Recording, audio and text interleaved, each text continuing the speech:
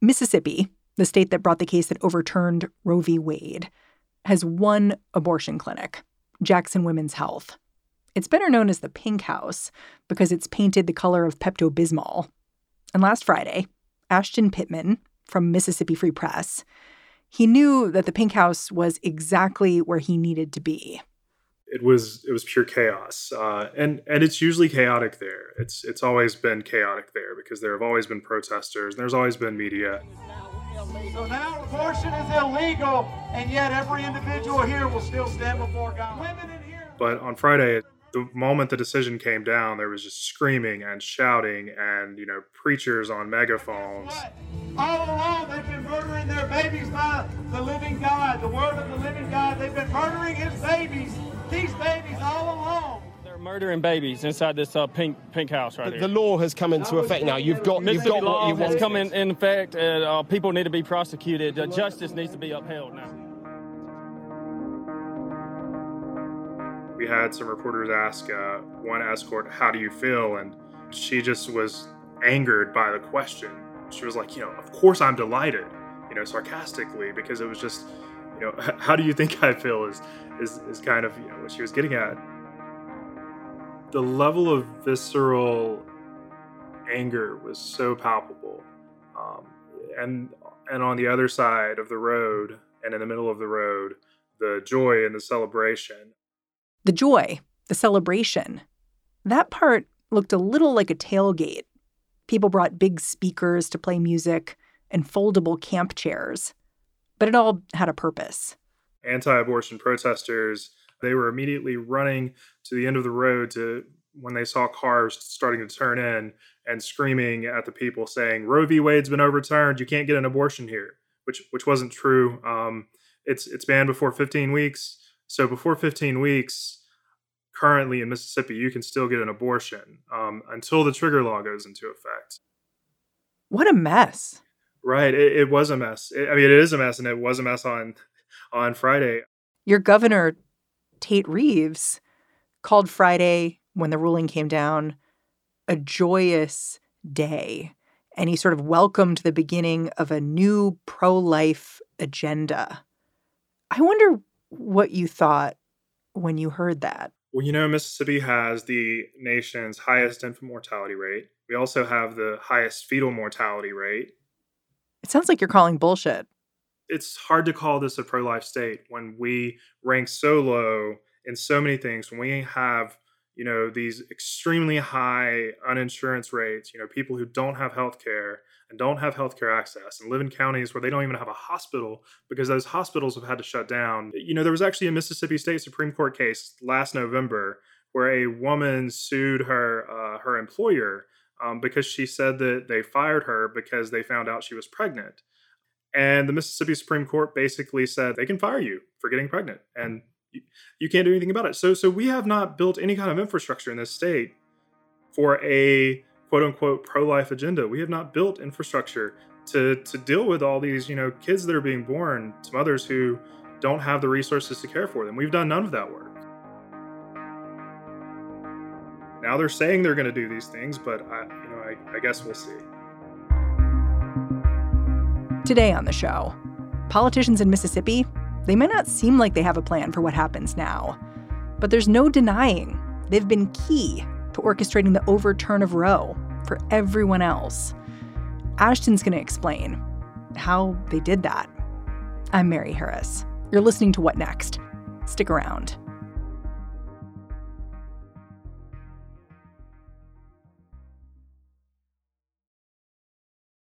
This episode is brought to you by Discover. When it comes to your finances, Discover wants you to know they are the credit card that is always there for you. With 24/7 U.S.-based live customer service, everyone has the option to talk to a real person anytime, day or night. Yep, that means no more waiting for, quote, normal business hours just to get a hold of someone. We are talking real service from real people whenever you need it. Get the customer service you deserve with Discover. Limitations apply. See terms at discover.com/creditcard. Ever since this abortion case went in front of the Supreme Court, I've had this question in my head, like, why Mississippi? Why is your state the one that's out in front and pushing the agenda here? Do you have a good answer to that question?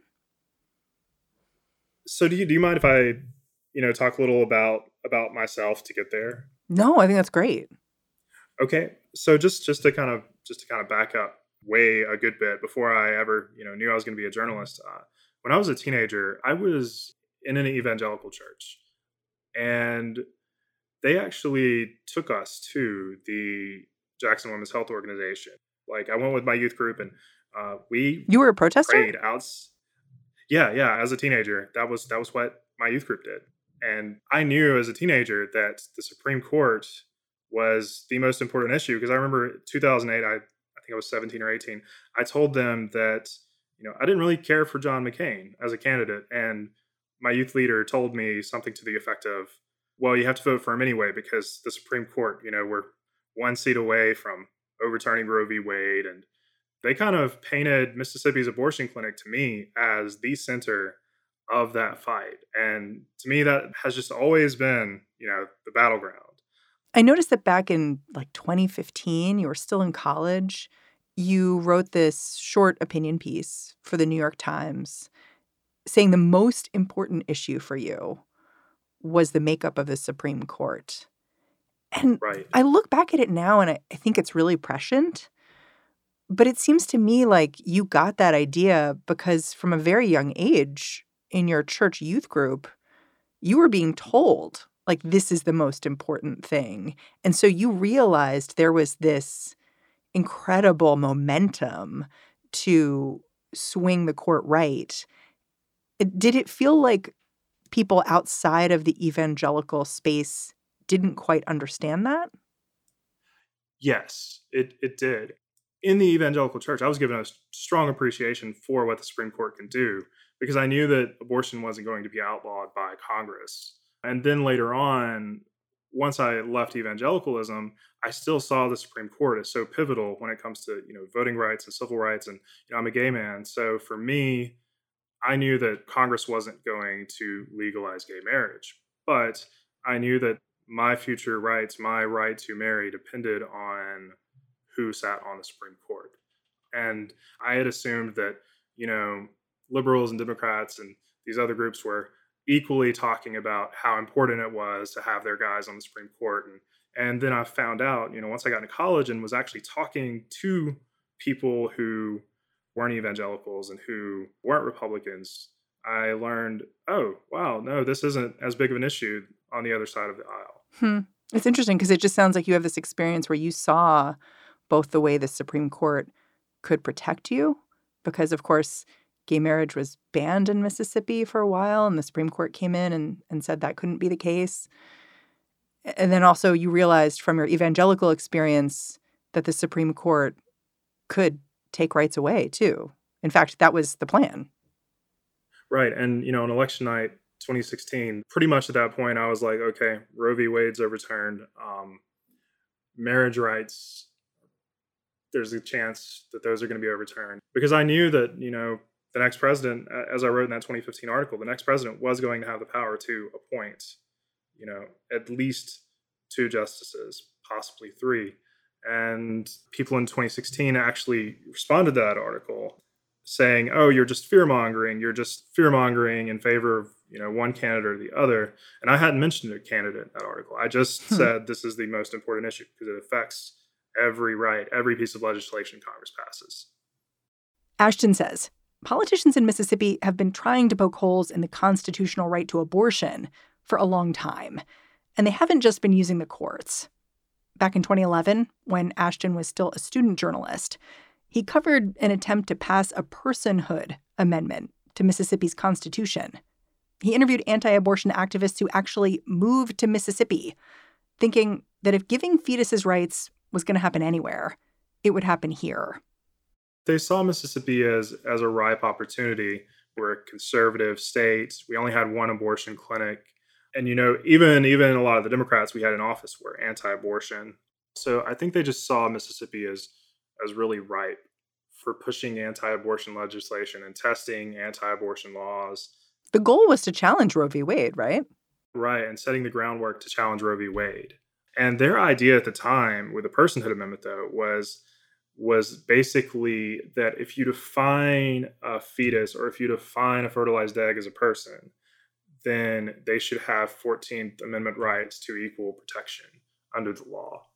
I think what the Personhood Amendment actually showed was that Mississippi voters did not want this extreme kind of abortion ban. But reporting on the ground back then, there were a lot of people who considered themselves pro-life or anti-abortion, who once they understood what was in the Personhood Amendment and, that it wouldn't allow exceptions for rape or incest, that it had, no specific exception for life of the mother, although the proponents claimed it did, that it could ban some forms of birth control and in vitro fertilization. Once people heard that, there was a groundswell of opposition to it. And, I think voters rejected it almost 60% against it. Obviously, they didn't succeed with that. But, in federal legislation, a very similar bill is in Congress called the Life at Conception Act that would do something very similar. And it has, I think, 168 Republican sponsors between the House and Senate. Yeah, Rand Paul's a big sponsor, right? Right.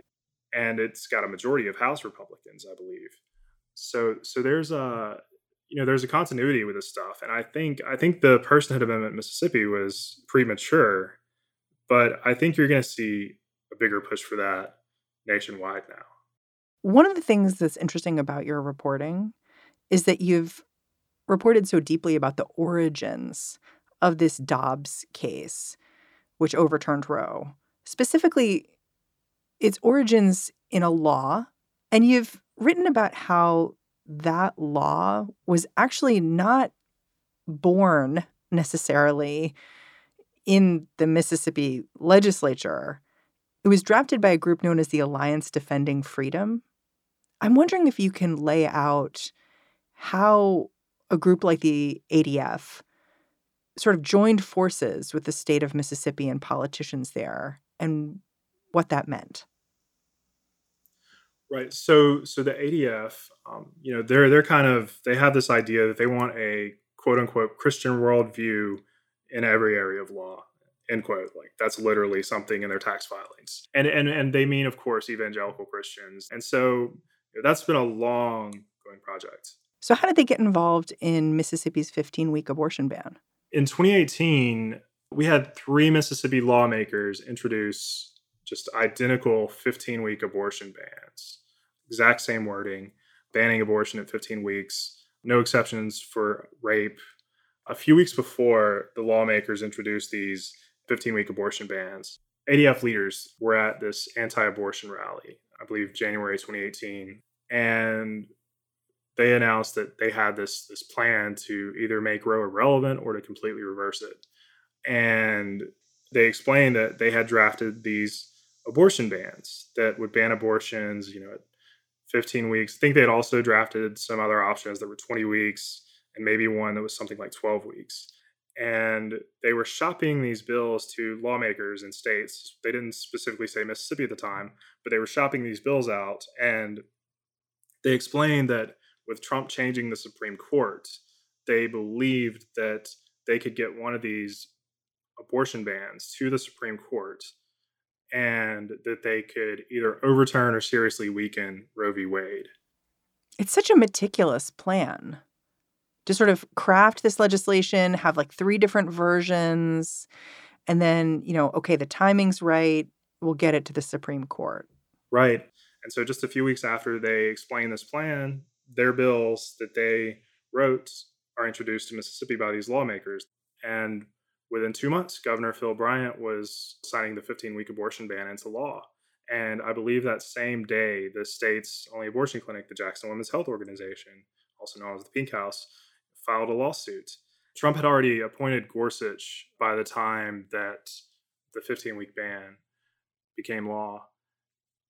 Between then and the time of the case, Trump was able to replace Justice Kennedy with Kavanaugh and replace Justice Ginsburg with Barrett. So a lot of things went right for them. They believed at the time with, even before those 2 appointments were made, that they had a good chance at least cutting into Roe.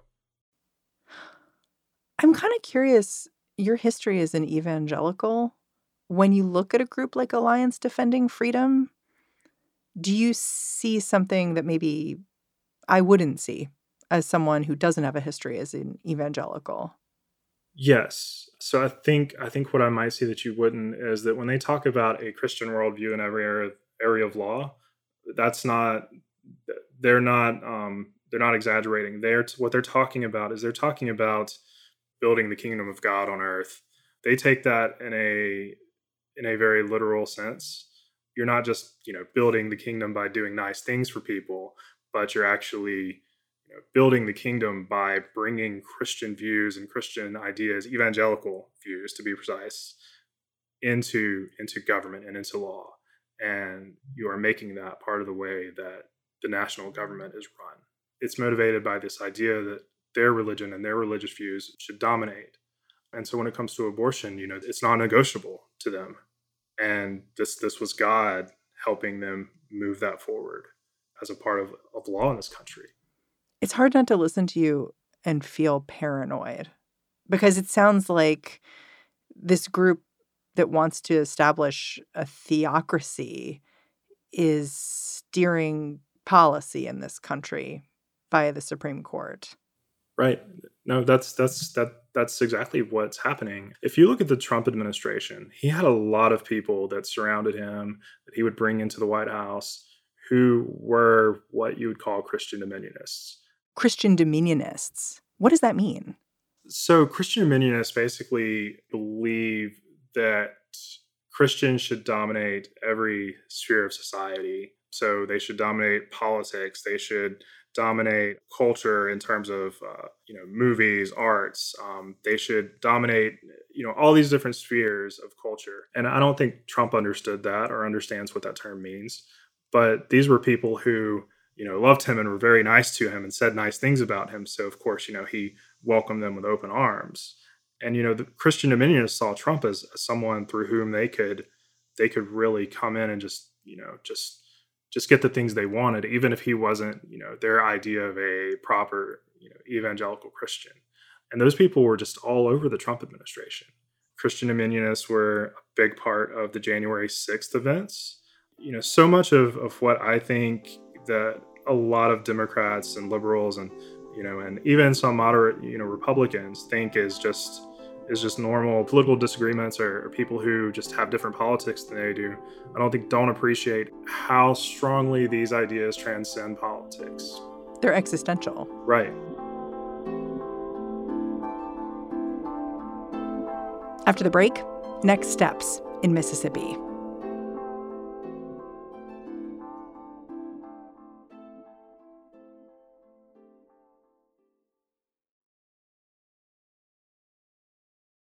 The next few days are going to be critical in Mississippi. The Attorney General just certified the state's trigger law earlier this week. That means abortions are supposed to be banned within 10 days. But Jackson Women's Health, the Pink House, has sued to stop the law from taking effect. In other words, in Mississippi, abortion is still being argued about in court. I think what you're going to see at the Pink House is you're going to see the people there continuing to do what they do. They're, going to continue having, protesters out there trying to run people off, and they're going to continue trying to get patients in and help as many as they can. Are they planning to remain open even after the trigger law goes into effect to provide other kinds of services? I don't think so. My impression is that clinic is not going to remain open for any services after this trigger law goes into effect.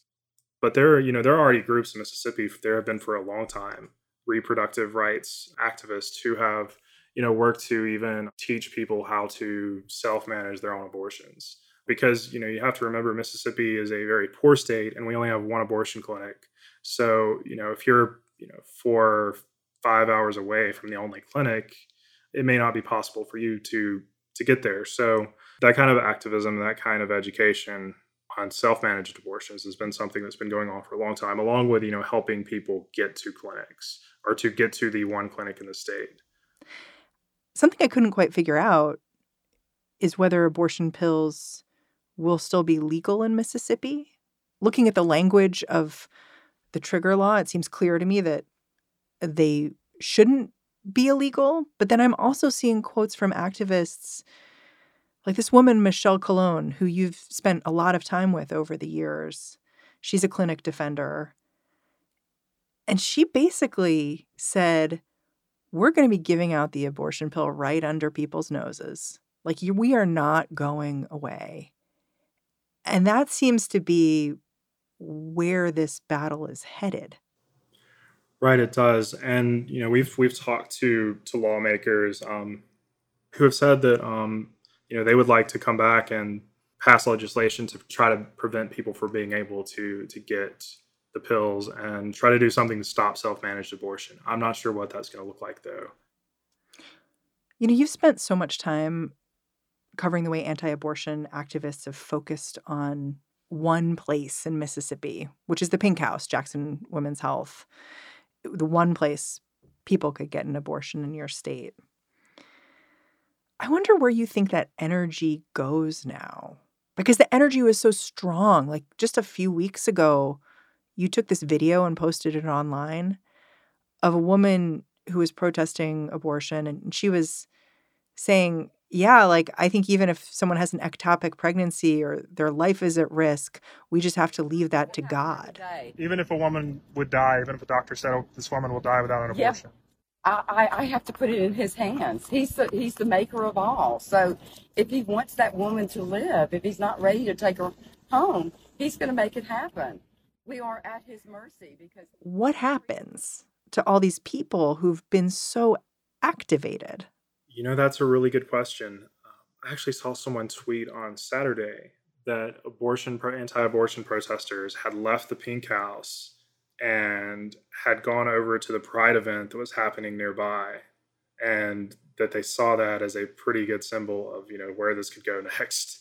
I think you're going to see a lot of these people move on to fighting against LGBTQ rights. I think you're going to see some of them, go on to things like fighting Plan B. But it's a really good question about what the people who have been focused almost solely on abortion are going to do. And I would be surprised if LGBTQ rights wasn't, one of the first things. You're a gay man and you're out. Yes. What? I just don't know how you think about that. It's frightening. I'm also married. I remember the morning that we got the notification, the push notification saying that Justice Kennedy was retiring in 2018. I woke up and that was the first thing I saw, and I looked at my husband and I hope I was wrong, but I looked at him and I said, well, there goes our marriage. So, I have a lot of concerns about where things are going to go as a gay man. And, I won't lie. I don't think we're going to have lawmakers in Mississippi that are eager to protect us. They certainly haven't tried to protect LGBTQ rights in the past, at least not the majority. So it's a scary place to be. It's a scary time to be in.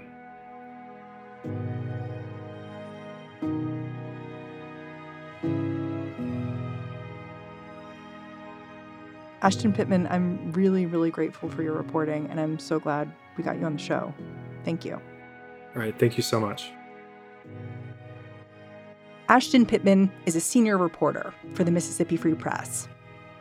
Before I get out of here, a quick apology from me. In yesterday's show, I mischaracterized the Chief Justice's opinion in last week's abortion decision.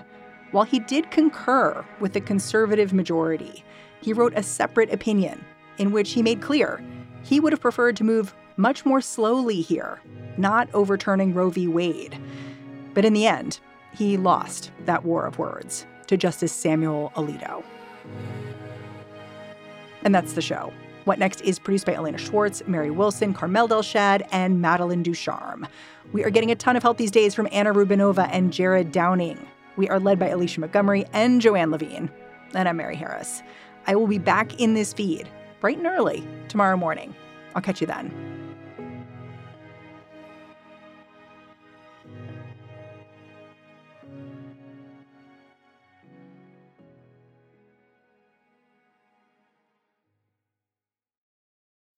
When you need mealtime inspiration, it's worth shopping Kroger, where you'll find over 30,000 mouth-watering choices that excite your inner foodie. And no matter what tasty choice you make, you'll enjoy our everyday low prices, plus extra ways to save, like digital coupons worth over $600 each week. You can also save up to $1 off per gallon at the pump with fuel points. More savings and more inspiring flavors make shopping Kroger worth it every time. Kroger, fresh for everyone. Fuel restrictions apply.